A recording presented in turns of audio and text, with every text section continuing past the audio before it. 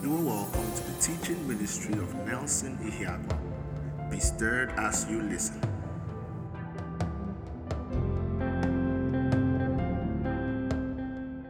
Let us pray. Father, in the name of Jesus, we thank you. Thank you for your love. Thank you for your grace. Thank you for your mercy. Thank you, Jesus, because you revealed yourself to us in your Son. Thank you, Jesus, thank you, Father, because your word is true in our lives. Lord, tonight, as we look to the word, we are corrected, we are instructed, we walk in your plan as instructed in the word. Father, we love, we honor, we give you thanks, and we give you praise. In Jesus' awesome name we have prayed. And the church types, amen. Amen, amen, amen, amen. Hi, everybody. Good evening. Good evening, everybody. Thank you for tuning in. Thank you for tuning in. Tonight, we're going to continue what we have been looking at. We've been looking at living by revelation. All right. We've been looking at living by revelation. And it's something that is a topic that we've talked about. We've talked about forgiveness. We've talked about lordship. We've talked about what does it mean to say Jesus is Lord? How is Jesus Lord? We've talked about what his lordship means, our response to the revelation of the fact that he is Lord. What does it mean for the believer? Okay. Then we've looked at forgiveness. We looked at the fact that last week, forgiveness is a present day reality for the believer. Forgiveness is not something that the believer renews like a subscription, okay? Forgiveness is something that the believer has in Christ. It's a present day possession. It's something that he always has with him. So the believer is not will be forgiven. The believer is not was forgiven. The believer is forgiving, okay? The believer is forgiving. Is who he is in Christ. So, we explained that forgiveness is a present day reality in Christ. And we've been looking at a few things. And one of those things that we've been looking at is how Christ has, what the things that Christ has done, what it implies for the believer in his everyday life. So, you see, the Bible is practical. The Bible is not just a book that tells you what to do. The Bible explains why you do it. So, for example, going to lordship, we explained how Jesus is Lord, by his death, by his burial, by his resurrection. We got to understand that he is called Lord. By his death, burial, and resurrection, he earned the right to be called Lord. And because he was called Lord, we respond to him in a certain way. His words bear more weight for the believer because he is called Lord. Because he is called Lord, his words bear more weight for the believer. So the lordship of Jesus is encompassed in one thing, and that is the death, the burial, and the resurrection of Christ. Okay, so these are a few things that we've looked at, and we looked at what forgiveness means for the saint in Christ. That the believer's sins, they were not just forgiven, the believer's sins are forgiven past, present, future. And because the believer is forgiven, there is nothing else the believer cannot forgive. Okay? Because the believer is forgiven, there is nothing the believer cannot forgive. So the man, last week I explained to us, I said it is a paradox for a believer to be unforgiving. Because if you have been forgiven all, why will you be unforgiving? Okay, I said that again. If you have been forgiven all, then there is no reason to be unforgiving. So our response to what Christ has done is what propels us to act in a certain manner. The believer's code of conduct is not just is intelligent. Let me put it that way. The believer's code of conduct is intelligent. Why do we forgive? We don't just forgive because we are nice people. No, we forgive because Christ has forgiven us all. Why do we respond to Jesus in a certain way? We respond to him because he is Lord. How do we know he's Lord? Because he paid the price. He died and he rose from the dead. And in his resurrection from the dead, his lordship is taken into account. So we know that in his death, burial, and resurrection, the man in Christ was bought back. He was redeemed, apolotrusis. He was gotten from the place of sin and death. And in our buying back from sin and death, we get to understand that we get to understand what Jesus had done for us, and then we respond to him that way, because the one who brought us back is our Lord. Hallelujah. Hallelujah. So today I'm going to be teaching on a topic I've been quite interested in myself, and I've been quite excited about it. Today I'm going to be teaching on, okay, by the end of the message you'll probably get my topic, but I'm talking on love. So one thing that we get to know, that I've said over and again, is the gospel houses the nature of God. I say that again. The gospel houses the nature of God. What do I mean by this? What I mean by saying this is, in the gospel, you see the clearest revelation of the person of the Father. Okay? In the gospel, you see the clearest revelation of the person of the Father. So, and that's because the gospel is centered around one person, and that is Christ. So let me explain what I mean by that. In the gospel, the justice of God is clearly seen. In the gospel, the justice of God is clearly seen. And what do I mean by this? In the gospel, we see God's fairness, that if anybody does not believe, he is damned. But if anybody believes, he is saved. Why is it that a man who believes is saved? A man who believes is saved because of one thing. And that one thing is this: because if he believes in what Jesus has done, his sin that he was supposed to die for, and another person has taken it into account. So that person has given up his life for that sin. Okay? That person has given up his life for that sin. But then when we look at the unbeliever who refuses to believe in what Jesus has done, he's going to bear the brunt of his sin. So we also see in the gospel that man could not pay for his sin, so God had to pay for the sin. Man could not save himself, God could not die. So God became a man so that he would die and pay for the sins. Okay? Because we understand that Jesus was truly God and truly man. As much as it is that he was God, as true as it is that he was God, rather, is as true as it is that he died, that he was a man. Because we see he was hungry, he was tired. And how do we know he was God? We understand that it's not just the working of miracles. One thing, he rose from the dead. We see that he forgave sins. That's one thing that really points to the deity of Christ. The fact that Jesus forgave sins. Okay? So in seeing all these things, one thing we get to understand, or a picture we get to paint, is this: is that Jesus, being God, reveals the nature of the Father, and then the gospel houses the nature of God. From the gospel, you can see the justice of God, you can see the mercy of God, you can see the benevolence of God. In the gospel, you can see the love of God. So that is why I like saying this: any nature of God that is not seen in the gospel, okay, any nature of God that is not seen in the gospel is adverse to who God is. Any nature that cannot be put side by side with the nature of God as viewed in the gospel is questionable. So let me give an instance. When we look at the gospel and we see how God expects us to just believe to be saved, okay? Any other thing that tells you that you have to earn something to be something with God is wrong. Because when we put it pari passu, side by side, the gospel, it does not hold water. Okay? It is in the gospel that we get to see that God, this God being kind, became everything that we could not be. So we will become everything that he is. Hallelujah. Let me say that again.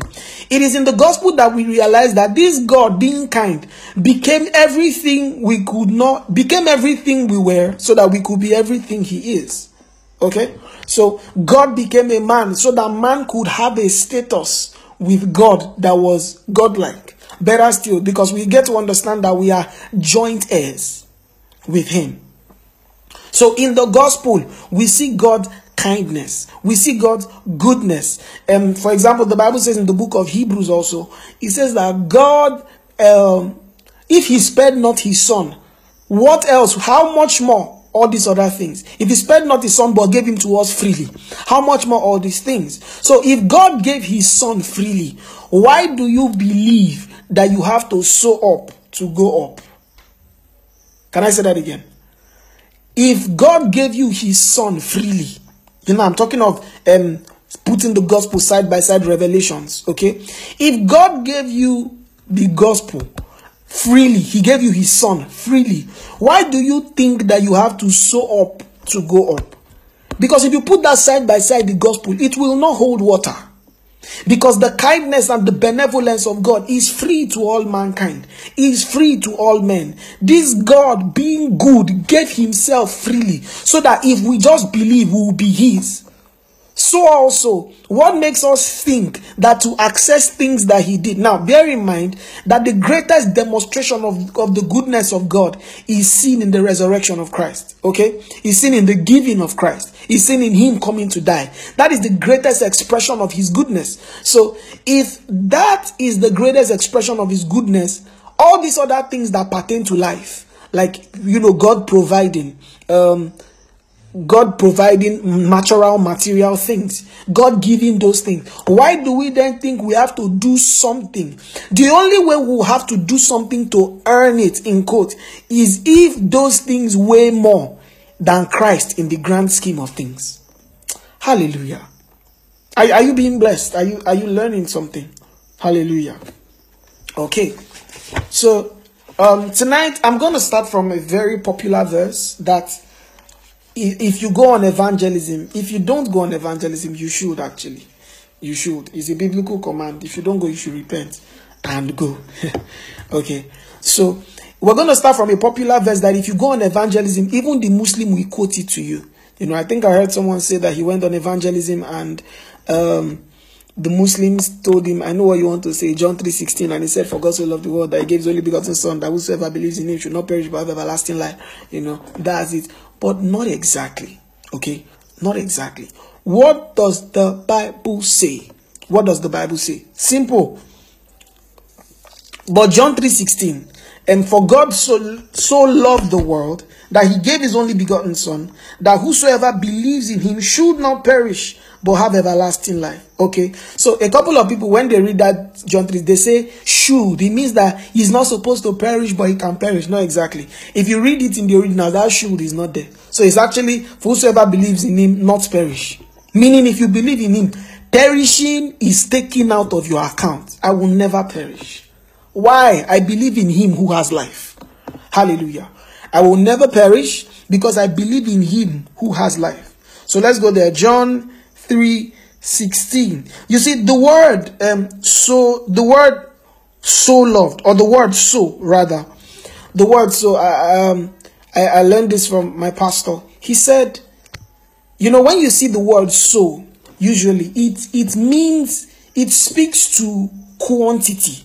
So you say he had so much water, he had so much money, the girl was so pretty, he was so happy.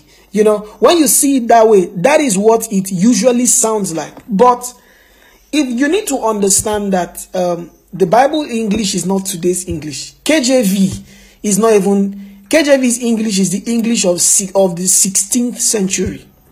Okay? It's the English of the 16th century. The KJV Bible was written in 1601, I believe. It was not the English of today. So when you read it, you need to understand that there is a particular way or mode of communication that language had at those times.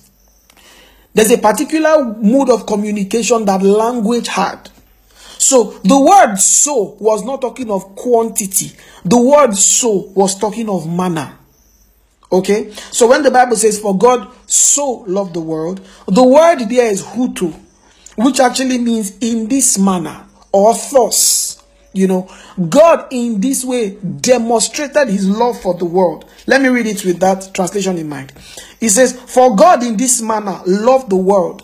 So this is how God demonstrated his love for the world. He gave his only begotten son, that whosoever believes in him should not perish, but have everlasting life. This is how God demonstrated that love, by giving up of his son. Okay, that is how he demonstrated that love. Go to Romans chapter 5. Romans chapter 5. Before we turn there, I just feel to say this. You see, I have learned something, and God had been teaching me something. And one thing was, never be too familiar with the word of God. Never be too familiar with the word of God. That's one thing that makes people lazy in Bible study.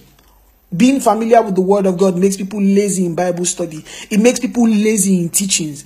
It makes people lazy with the things of God. It makes people not be blessed by the word as much as they should be.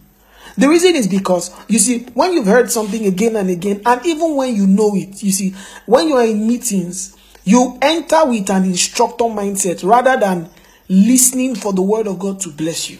There's something I always say. The word of God is nobody's earthly father's property. So when it is being taught, you sit down and you listen. Because the truth is this, even if you are the one that wrote those notes, if you listen, on the website, niministries.org/resources, listening to the things I taught, they bless me again. I hear myself say things and I'm in awe. Do you get this? Why? Because the word of God it was not inspired by me. It was, holy men were inspired as they were moved by the Holy Ghost. So it was the counsel of God, rightly divided, that was put down. Okay? It was put down. So when I listen to the word of God, even something as in quote, whatever this means, in quote, basic as salvation. Salvation is not basic, it's a big deal. But permit me to say that. Something as basic as that, when I listen to someone teach it, it blesses me. Even if someone comes to evangelize to me and he rightly teaches the gospel, it blesses me. Because he reassures me of the life that I have in Christ. The fact that I will never die. The fact that I will not perish. It is a truth that is ever exciting. It warms my soul. Why? Because the word of God is not mine. It is things like this that make people actually not grow. Because when they begin to read the word of God, they say, oh, I know this. I've read this before. I've read it. I've heard someone say things like he has read the Bible. What else is he reading again? Go and read 6 and 7 book of Moses. What do you mean by you read the Bible? Sit down and read. Read again and again and again. Has this happened to you before? You read an epistle.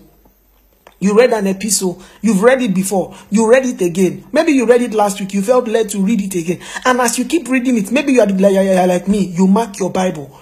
As you keep reading it, you now mark your Bible again. Because you realize that, wow, I didn't see this before. This blesses me. You realize that there's something you've read 1,000 times. But when you read it, it just latches onto your heart. Because you're like, this blesses me deeply. That is how your relationship should be with the word of God. Never be familiar with the word. Always allow the word of God bless you. Always allow the word of God bless you. Okay? So, because you see Paul said something in 1 Thessalonians 3, I believe verse 10. He says, for to me, to say the same things to you is not grievous, but for you it is safe. I said this again, that repetition, the safety of the disciple lies in the repetition of the message. In a lot of people's bid to try to sound unique, in a lot of people's bid to try to say something that nobody has ever said before, they get into error. They get into error. You see, I heard a man of God say something amazing. He said, if you bring up an argument about the word of God that the church in over 2,000 years of existence has never brought up before, excuse me, nothing is wrong with the church. Everything is wrong with you. Because if you read through church history, if you read through revivals, if you read through all these things, you get to realize that there is no argument that has come up today that has not come up before. Arguments of free will and God's sovereignty, arguments of grace and works, arguments of assurance of salvation. All those arguments, they've always come up before. They've always come up before. But can I tell you something? The word of God is true. It has the answer to all these arguments. So they've always come up and they've always been quelled by the word of God. Okay, so when the word of God is being taught, open your heart, allow the word bless you. And let me tell you something, I've listened to many messages I've probably taught, and I heard someone teach it, and I've been instructed by it. And as soon as I heard it, I said, I'll begin to do this. I'll begin to do this. I remember what is being taught, so I will act in accordance. I will not just be a hearer of the word, I will be a doer. I will allow the word bless me. That deviation is probably for someone. Okay, that deviation is probably for someone. Hallelujah. Hallelujah. Okay, so let's go on. Please, can you do me a favor? Can you share the link to your statuses, to your friends, to your family? Tell them to tune in. The word is going to bless them. Let's go on. Romans chapter 5. Yeah, that's what I said. Romans 5 from verse 6. Look at what it says. Now, Romans 5 verse 6 is explaining John chapter 3 verse 16. It says, for when we were yet without strength. Can you see this? It says, when we were yet without strength, in due time, Christ died for the ungodly. Oh, glory to God. While we were yet without strength, in due time, Christ died for the ungodly. For the ungodly. Who is that ungodly? It is you, it is I. Christ died for you and I when we were yet without strength. You see, if there's one thing you have to understand in this series is this. Every time I've been teaching, I've always gone back to the gospel. Why? Because if you want to see God clearly, you will see him in Christ. And Christ is basically the nature and the love of God is basically summarized and seen in the gospel. And then if the believer sees God clearly, the believer will be able to act rightly. Okay, if the believer sees God clearly, the believer will be able to act rightly. And that is why I always go back to the gospel, because it is in this that we clearly see who God is. Praise Jesus. Let me go on. Look at verse 6. It says Christ died for the ungodly. Who is this ungodly? It is you, it is I. I think I heard someone say this. He said the ungodly here meant the criminal. You see, it meant the criminal. We were not deserving of the love and the death that Christ had. But yet he went there anyway. He went there anyway. Do you see this? He says, look at verse 7. For scarcely for a righteous man will one die. Yet peradventure for a good man some will even dare to die. Look at verse 8. He says, but God. Oh, hallelujah. Somebody say, but God. I love that part. He says, but God. It says, for scarcely for a righteous man will one die. Scarcely. It means for a righteous man, some people will not even want to give their life. Talk less of for a sinner. For a good man, some will even dare, some may try. He said, but then he interjects here. Because man could not do it. So he now says, but God. Say, but God. He says, but God commended his love towards us, in that while we were yet sinners, Christ died for us. He says, but God commendeth. What that means is, the word commended there basically lets us understand that this is how God presented his love. This is how God presented. And the word basically means this is how he presented it. This is how he presented it. Okay. But God commended. But God presented his love for us. He presented his love for us. He says, for his love towards us, in that while we were yet sinners, Christ died for us. Hallelujah. In that while we were yet sinners, Christ died. In that while we were yet sinners, Christ died. Can I say that again? In that while we were yet sinners, Christ died. So the cross is basically the demonstration of the love of God. Go to John chapter 15. John chapter 15. Go to verse 12. Verse 13 rather.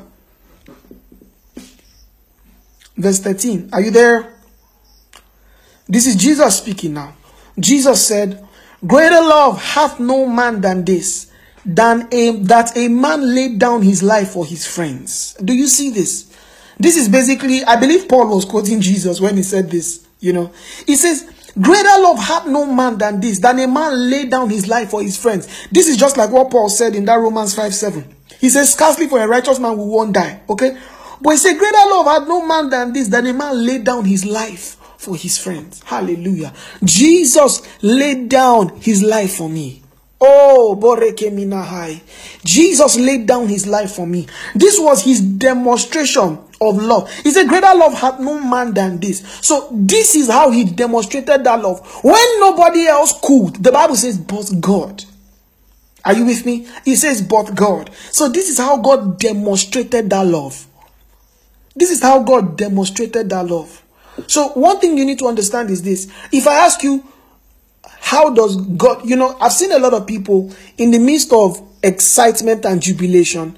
Maybe you got a new car, you got a job, God came through for you on that student visa, awesome stuff happened for you, And then I've heard a lot of people in the midst of that say things like, God loves me, oh.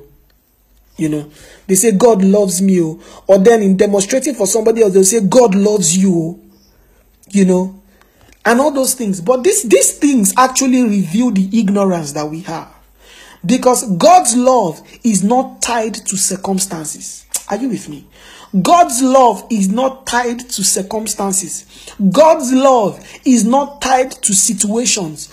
God's love is clearly demonstrated and revealed in the cross. So when you want to think of God's love, when you want to think of God's love is not seen in what is working or what is not working in your life. God's love is not seen in the car you are driving. God's love is not seen in the opportunities the Lord is bringing your way. God's love is seen, all right? God's love is seen in the cross. It's seen in how he paid the price for our sin. Praise Jesus Christ. God's love is seen in how he paid the price for our sin. That is where God's love is seen. Okay? The Bible lets us understand in 1 John 2:2. It says, and he is the propitiation of our sins, not for our sins only, but for the sins of the whole world. So, as much as God loves you, God loves the unbeliever. And how he demonstrated that love is in the cross. The cross is the visual representation of the love of God. It is the death, the sacrifice of God, of Jesus, the blood in quotes of Jesus is the representation or the description of the love of God. Hallelujah. So next time when you say, oh, God loves me, you are not looking at what is working. Can I tell you something? The truth is, the Bible says in this life you will face temptation, you will face trials. There are times when things will not work. Paul said things like, whether I abase or I abound, he said, whether I abase or abound, I can do all things through Christ who strengthens me. So whether in plenty or whether in few, he knew how to rejoice in the Lord of his salvation. Why? Because the truth is, the love of God is not seen in the opportunities or the material things he brings my way. The love of God is seen in his sacrifice on the cross. Love is seen in sacrifice. Love is seen in sacrifice. Love is seen. Do you know what it means that God became a man for you? Oh, Bele Makaya. Do you know what it means that God became a man for you? God became a man. God, the resurrection, became a man. The giver of life became a man. Imagine you created an app. Okay? You created an app, you update it, it has bugs and all those things. Then you as the creator, logic lets us understand that a creator has to be higher in value and quality than its creation. Okay, so basically God is higher in quality and value than this corrupt flesh. The Bible says he came in the likeness of sinful flesh and he became sin who knew no sin. So God became a man. That is beautiful. If nothing else, that should make you rejoice. If nothing else, that should make you not doubt the love of God. So you see a lot of people say, I'm depressed. How do I know God loves me? Look at the cross. Look at the cross. He didn't just be a man. He died for you. He didn't just die. He rose for your justification. Hallelujah. He loves the believer. He loves the saint. He loves the sinner. The difference between the saint and the sinner is not the love of God. The difference between the saint and the sinner is one has accepted his love, one has not yet accepted his love. Okay? One has accepted his love, one has not yet accepted his love. But both are loved by this same God. Hallelujah. Hallelujah. So you see, anytime you rejoice, anytime things are not working, anytime, can I tell you something? If God does not give us any other thing again, if God does not hear any other prayer for things, if God does not do any other thing in our lives, the cross is enough. That's something that should be on the shirt. The cross is enough. If God does not do any other thing for us, the cross is enough. The cross is enough. Okay? So, you see this? The line between revelation and application is growth. Let me say that again. The line between revelation and application is growth. I'll say that one more time. The line between revelation and application is growth. Praise Jesus. Praise the Lord Jesus. That is the line. So, we read John 3:16, for God so loved the world that he gave his only begotten son, that whosoever believes in him should not perish, but have everlasting life. Then you have to go to this. Go to 1 John 3:16. 1 John 3:16. Same author. Are you there? It says, hereby perceive we the love of God. Hereby perceive we the love of God. The word perceive is ginosko. It means to come to learn. It says, hereby perceive we the love of God. We've come to know the love of God. We've seen the love of God. How? Because he laid down his life for us. Are you with me? Because he laid down his life for us. We perceive the love of God in him laying down his life for us. And this is actually how the Bible even expects husbands to love their wife. But that's talk for another day. It says, hereby perceive with the love of God that he laid down his life for us. And we ought to also lay down our lives for who? For brethren. For brethren. Do you see this? So we don't just rejoice and revel in the fact that he laid down his life for us. We also lay down our lives. And what does this mean? We love the brethren. We love the saints. You see, the same grace that he extended to us. Listen to this carefully. The same grace that he extended to us, we extend it to other saints. Hallelujah. Say this to yourself. The same grace that he extended to me, I extend to other saints.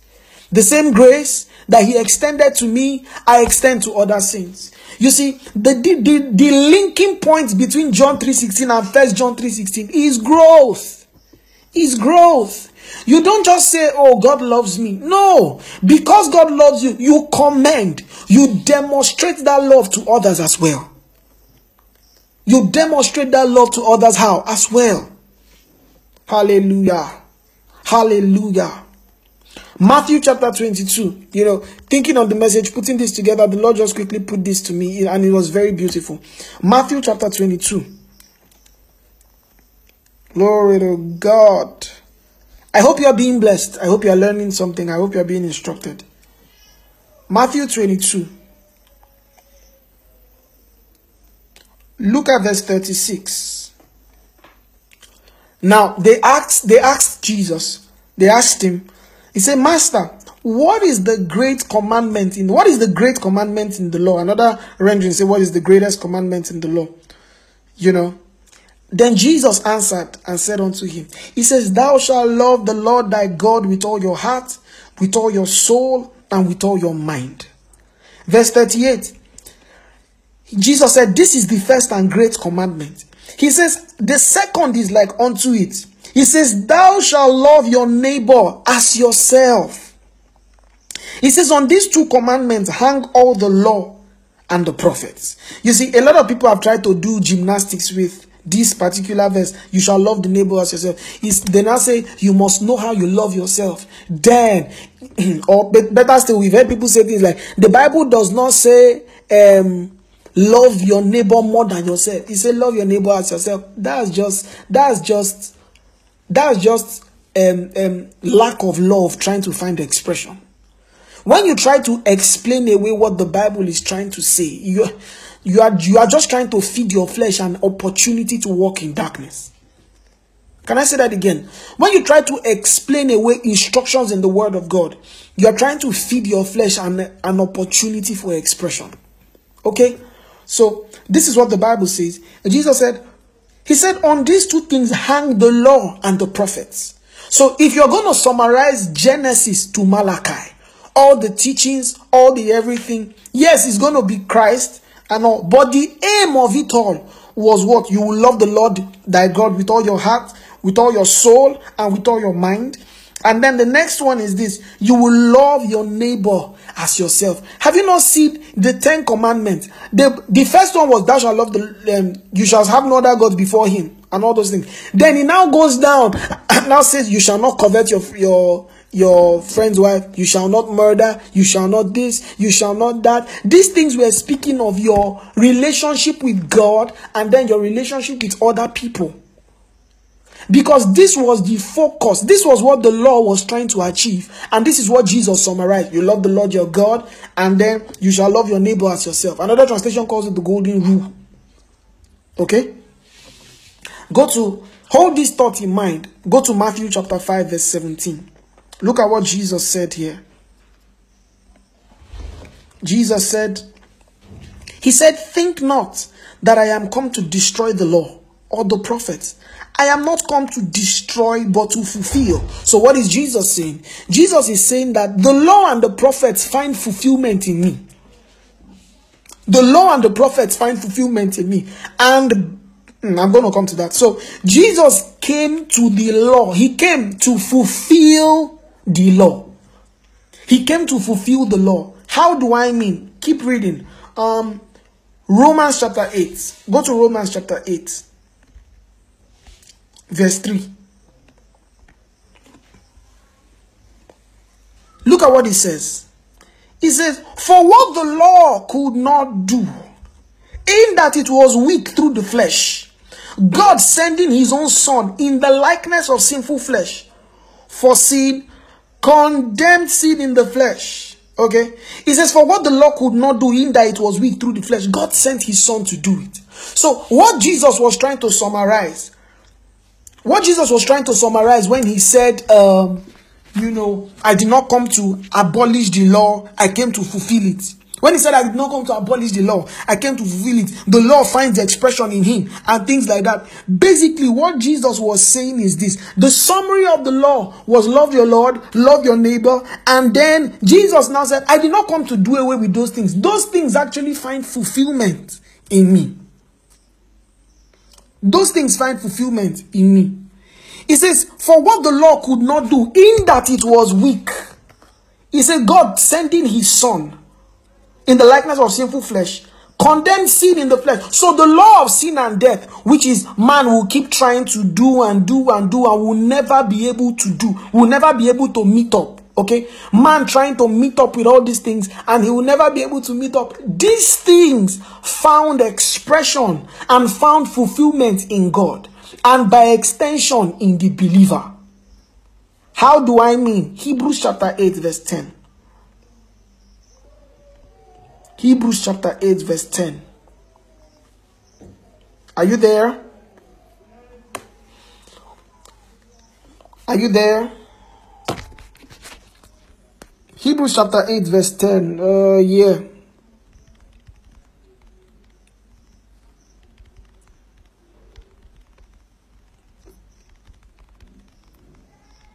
Okay. So it says, for this is the covenant. It says, for this is the covenant that I will make with the house of Israel. Now you need to understand, the writer of Hebrews was speaking with prophecy. Okay? He was speaking with prophecy. And he said this. He said, for this is the covenant that I will make with the house of Israel. After those days, saith the Lord, I will put my law into their minds and write them in their hearts, and I will be to them a God, and they shall be to me a people. Okay, so basically this verse finds the fulfillment in the believer. What Jesus did, or the prophecy of Jesus, okay, or when Jesus said the law found fulfillment in him, what Jesus meant by that was simple. That the law, basically, the law was trying to meet up a standard. It was trying to walk that standard in man. But man was weak. Man could not meet up to that standard. Man could not meet up to the standard that that the Lord tried to work up in man by himself. Because these were regulations. But then man had a new regulator that helped him meet up with that standard. Hallelujah. The believer is not struggling to walk in the nature of God. You see, when I tell you these things about the nature of God, I'm not just telling you how you should behave. I'm telling you who you are. So the regulator at work on your inside, which is the Holy Ghost, the writing of the law on your heart, I will give them a new heart, and a new spirit will I put within them. That is the Holy Ghost. So the believer finds expression, or the life of God in the believer finds expression because of the spirit within. So the believer can demonstrate the love of God. Yes, he can, because he has the spirit within. But what the law could not do, in that it was weak, Christ did it for us. Hallelujah. What the law could not do, in that it was weak, Christ did. And how did he do it? He condemned sin in the flesh. Look at Romans 8:4 now. He says that the righteousness of the law might be fulfilled in us. Hallelujah. Are you there?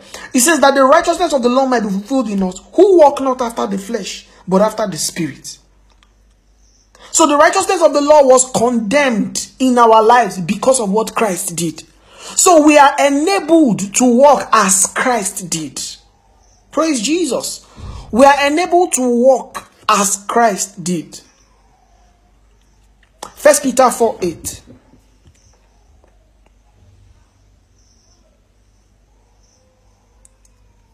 First Peter 4:8. And as we begin to round up, look at what Peter says. He says, and above all things, have fervent charity among yourselves. The word charity in KJV here means love. He said, have burning love among yourselves, for charity covers a multitude of sins. Listen, a believer who walks in bitterness is walking in contradiction. And if you consistently walk in contradiction, you're going to limit God in your life. Not because of he can't move, but because you're not going to be able to press on because of that contradiction in your life.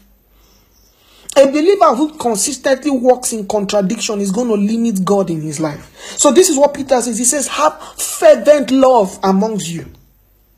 He says, for love covers a multitude of sins. If you don't allow love guard your heart, you will pick offense with people and you will never forgive them. People have offended me and people have hurt me deeply. But I have, again and again, I see myself forgiving. And every time that happens, I realize that this is not me. This is what Christ has done in me. This is what Christ has done in me. Child of God, you have malice with someone. You're not walking in love. Last week we talked on forgiveness. The two are not separate. You're not walking in love.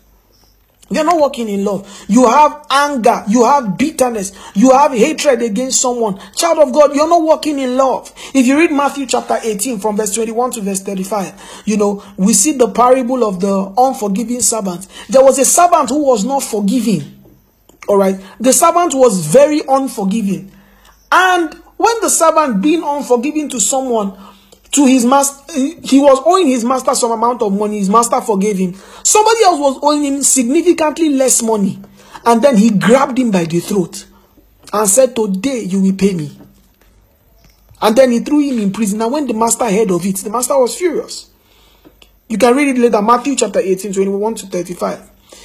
Basically, when you see that, oh, God loves me, it does not just confer, it does not just speak about the love of God. It confers a responsibility of love you also have to others. Can I say that again? When you see that God loves you, it does not just speak of the love of God. It confers a responsibility of love you have to others. Praise Jesus. You see, I'll tell you a little story. When I was in 100 level, I believe, I used to, check up on my friends, check up on them and stuff. And then in my mind, I used to be like, but these guys are not coming to my room when I was in school. I said, these guys are not coming to my room. They're not checking up on me, but I'm be the one that is always going to them.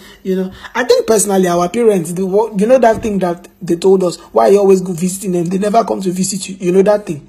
I think it played a soft role in our hearts. But that's by the way. That's why you need to renew your mind. Every time I realized, I would just be saying, these guys are not coming to visit me. I will not go and visit them again until they come and visit me. And I realized that you're not loving people because they love you. You are loving people because it is who you are. I said that again. You are not loving people because they love you. You're loving people because it is who you are. Every time that thing happened to me, you know what I did? I would just say that, in fact, for every time that thought came, I will go and visit somebody that has not visited me. I will go and check up. Even if it's guy, how you doing now? I've not seen you in a while. I will go and visit that person and check up on the person. You see, when I see a lot of people say things like this, and they say, you don't even check up on me. What do you mean? Did you check up on me? And when do we start doing competition of who is checking up on who?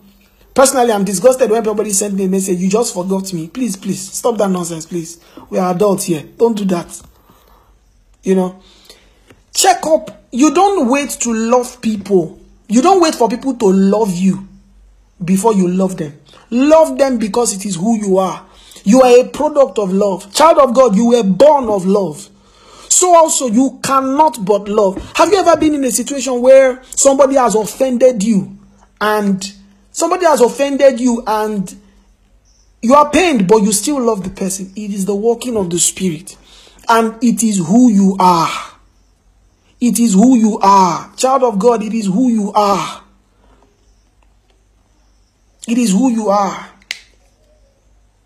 You see, love is such a strong thing, okay, that the Bible lets us understand something. It says the believer love is so strong that it is a litmus test in this our kingdom. It's a litmus test in this our kingdom. Go to 1 John chapter 4. 1 John chapter 4.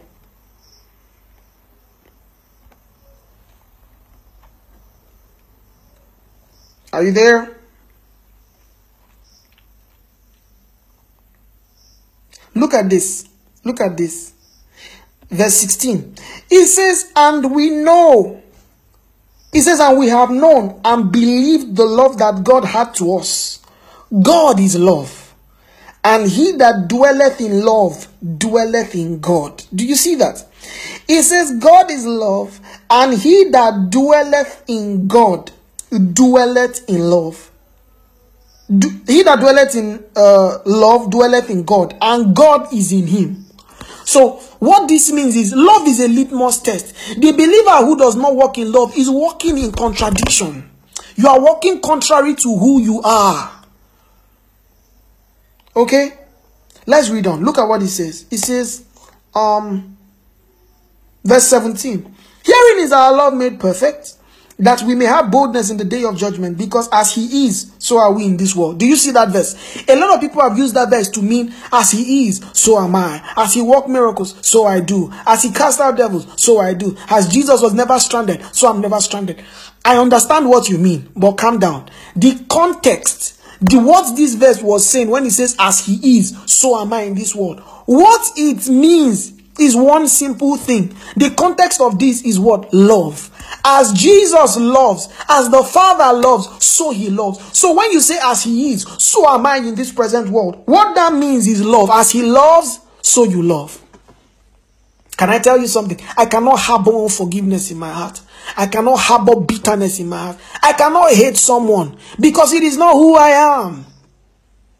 It is not who I am. It is not who I am. Praise Jesus.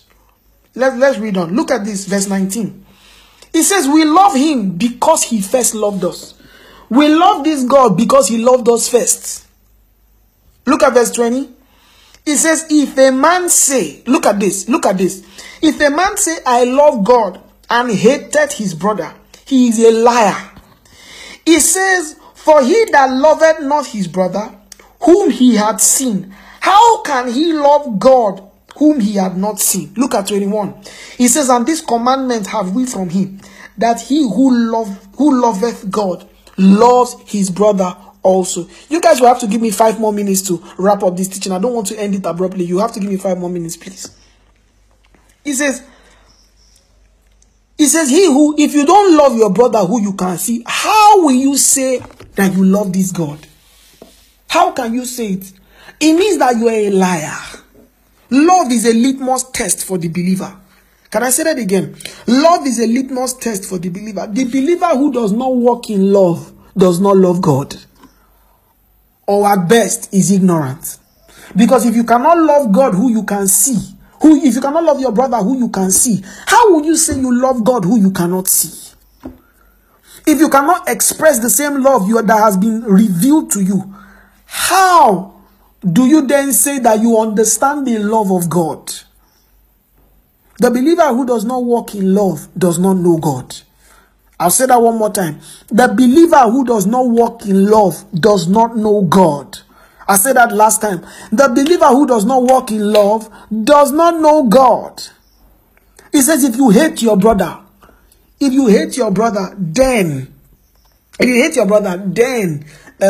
you are in darkness. Are you guys with me? Are you guys with me? In this same 1 John, turn your Bible to 1 John 2. 1 John 2. Look at verse 11. Or let's read from verse 10. Okay, let's read from verse 8. It says, again a new commandment I write unto you, which thing is true in him and in you, because the darkness is past and the true light now shineth. Look at verse 8. It says, he that saith he is in the light and hateth his brother is in darkness even until now. Do you see this? The person who says he hates his brother is in darkness until now. Let's read on 10. It says, he that loveth his brother abideth in the light, and there is none occasion of stumbling in him. 11. It says, but he that hateth his brother is in darkness, and walketh in darkness, and knoweth not whither he goeth, because that darkness had blinded his eyes. Do you see this? He says, he that hates his brother, that person is in darkness. It means that person is blind. So love is so strong that is a litmus test for the believer. Is so strong that is a litmus test for the believer. Look at what Jesus said in Matthew chapter 5 verse 23. Matthew 5:23. He says, therefore, if you are offering your gift at the altar, and you remember that your brother has anything against you, Jesus said, leave it there. Go and forgive your brother. Go and make up with your brother. Come back and then offer your sacrifice. Do you see? What this basically lets us understand, of course, if you read the epistles, you get to understand that giving materially for the cause of the gospel to ministers and then to ministries, okay? Giving for the cause of the gospel, giving to ministers and giving to ministries is worship to God. However, God is more interested in the man than he's interested in his gift. God is more interested in the man than he's interested in his gift. So, child of God, before you, like Matthew 5:23, when you remember that you have something against your brother, go and what? If you have something to offer, even if it's a mighty seed, a seed of $4 million, you know, that kind of seed that once it hits your phone will stop being a phone and become a power bank once the alert enters, you know, and all those beautiful things. Once it hits you like this, it will be like the power of God. And all. It says, even if you want to give it, calm down first. Go and forgive your brother that you have something against. Come back and then give it. A lot of believers don't understand the love of God. A lot of believers don't walk in the love of God because they've known God as a vampire. They've known him as he who recompenses tribulation to them that trouble you. They don't know that verse has a context. It is for unbelievers who don't believe in the gospel. They've known God as a God who visits vengeance upon the sins of the father upon the son to the third and the fourth generation.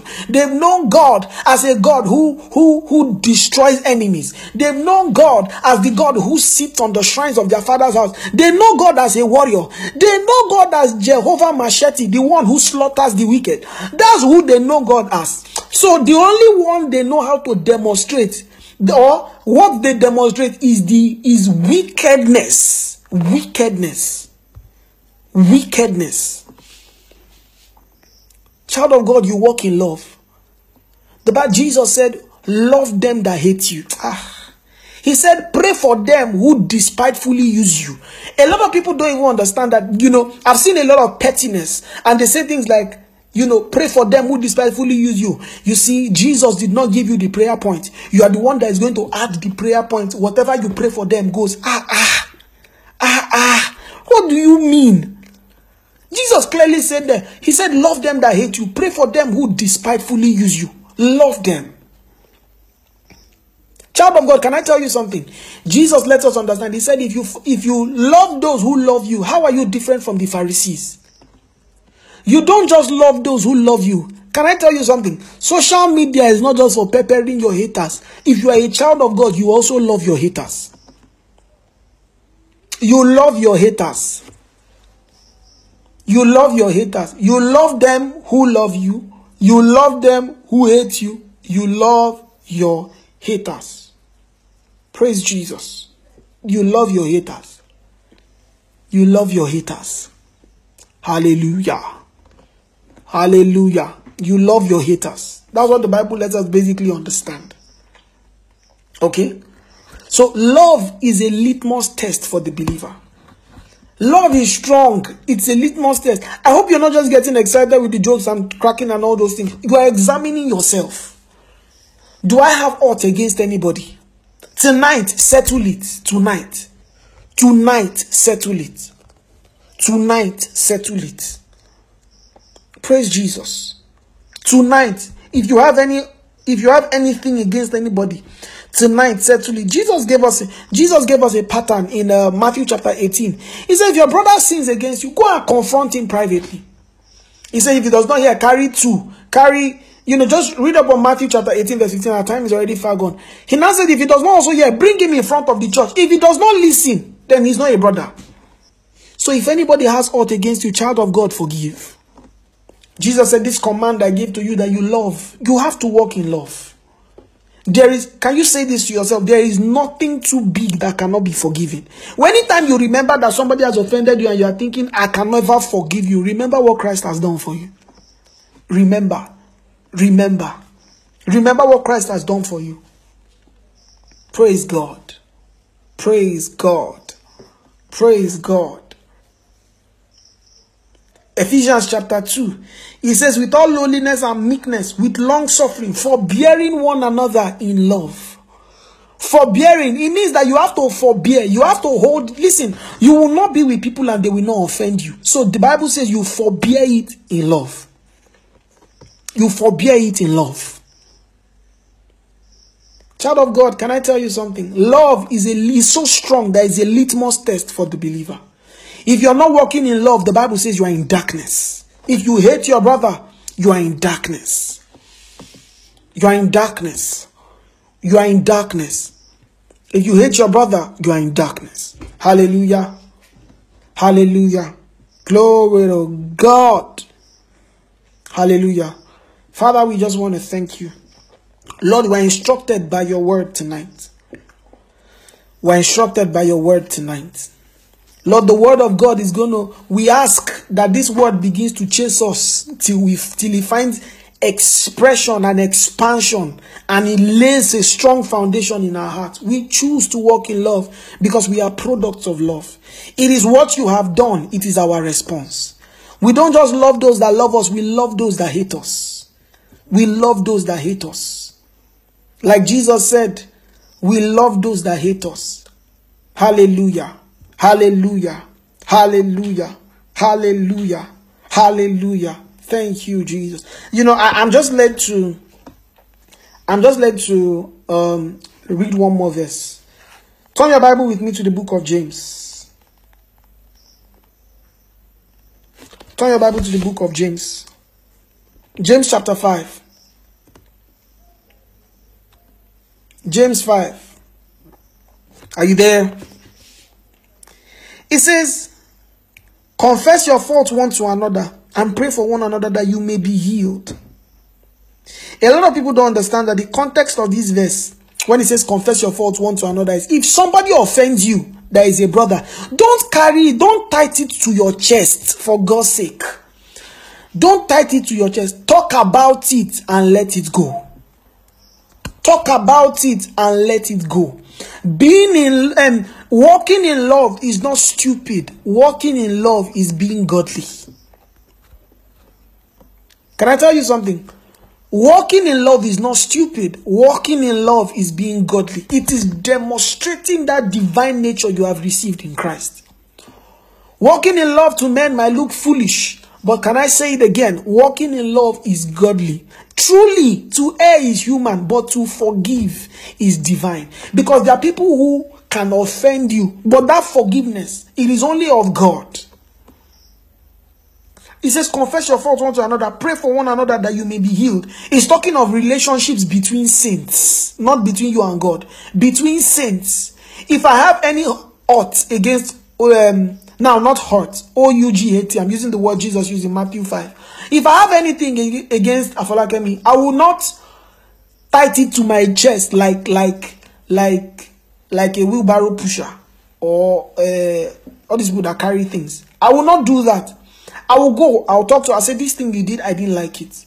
I didn't like it. We will talk about it and the issue will die. The child of God walks in love.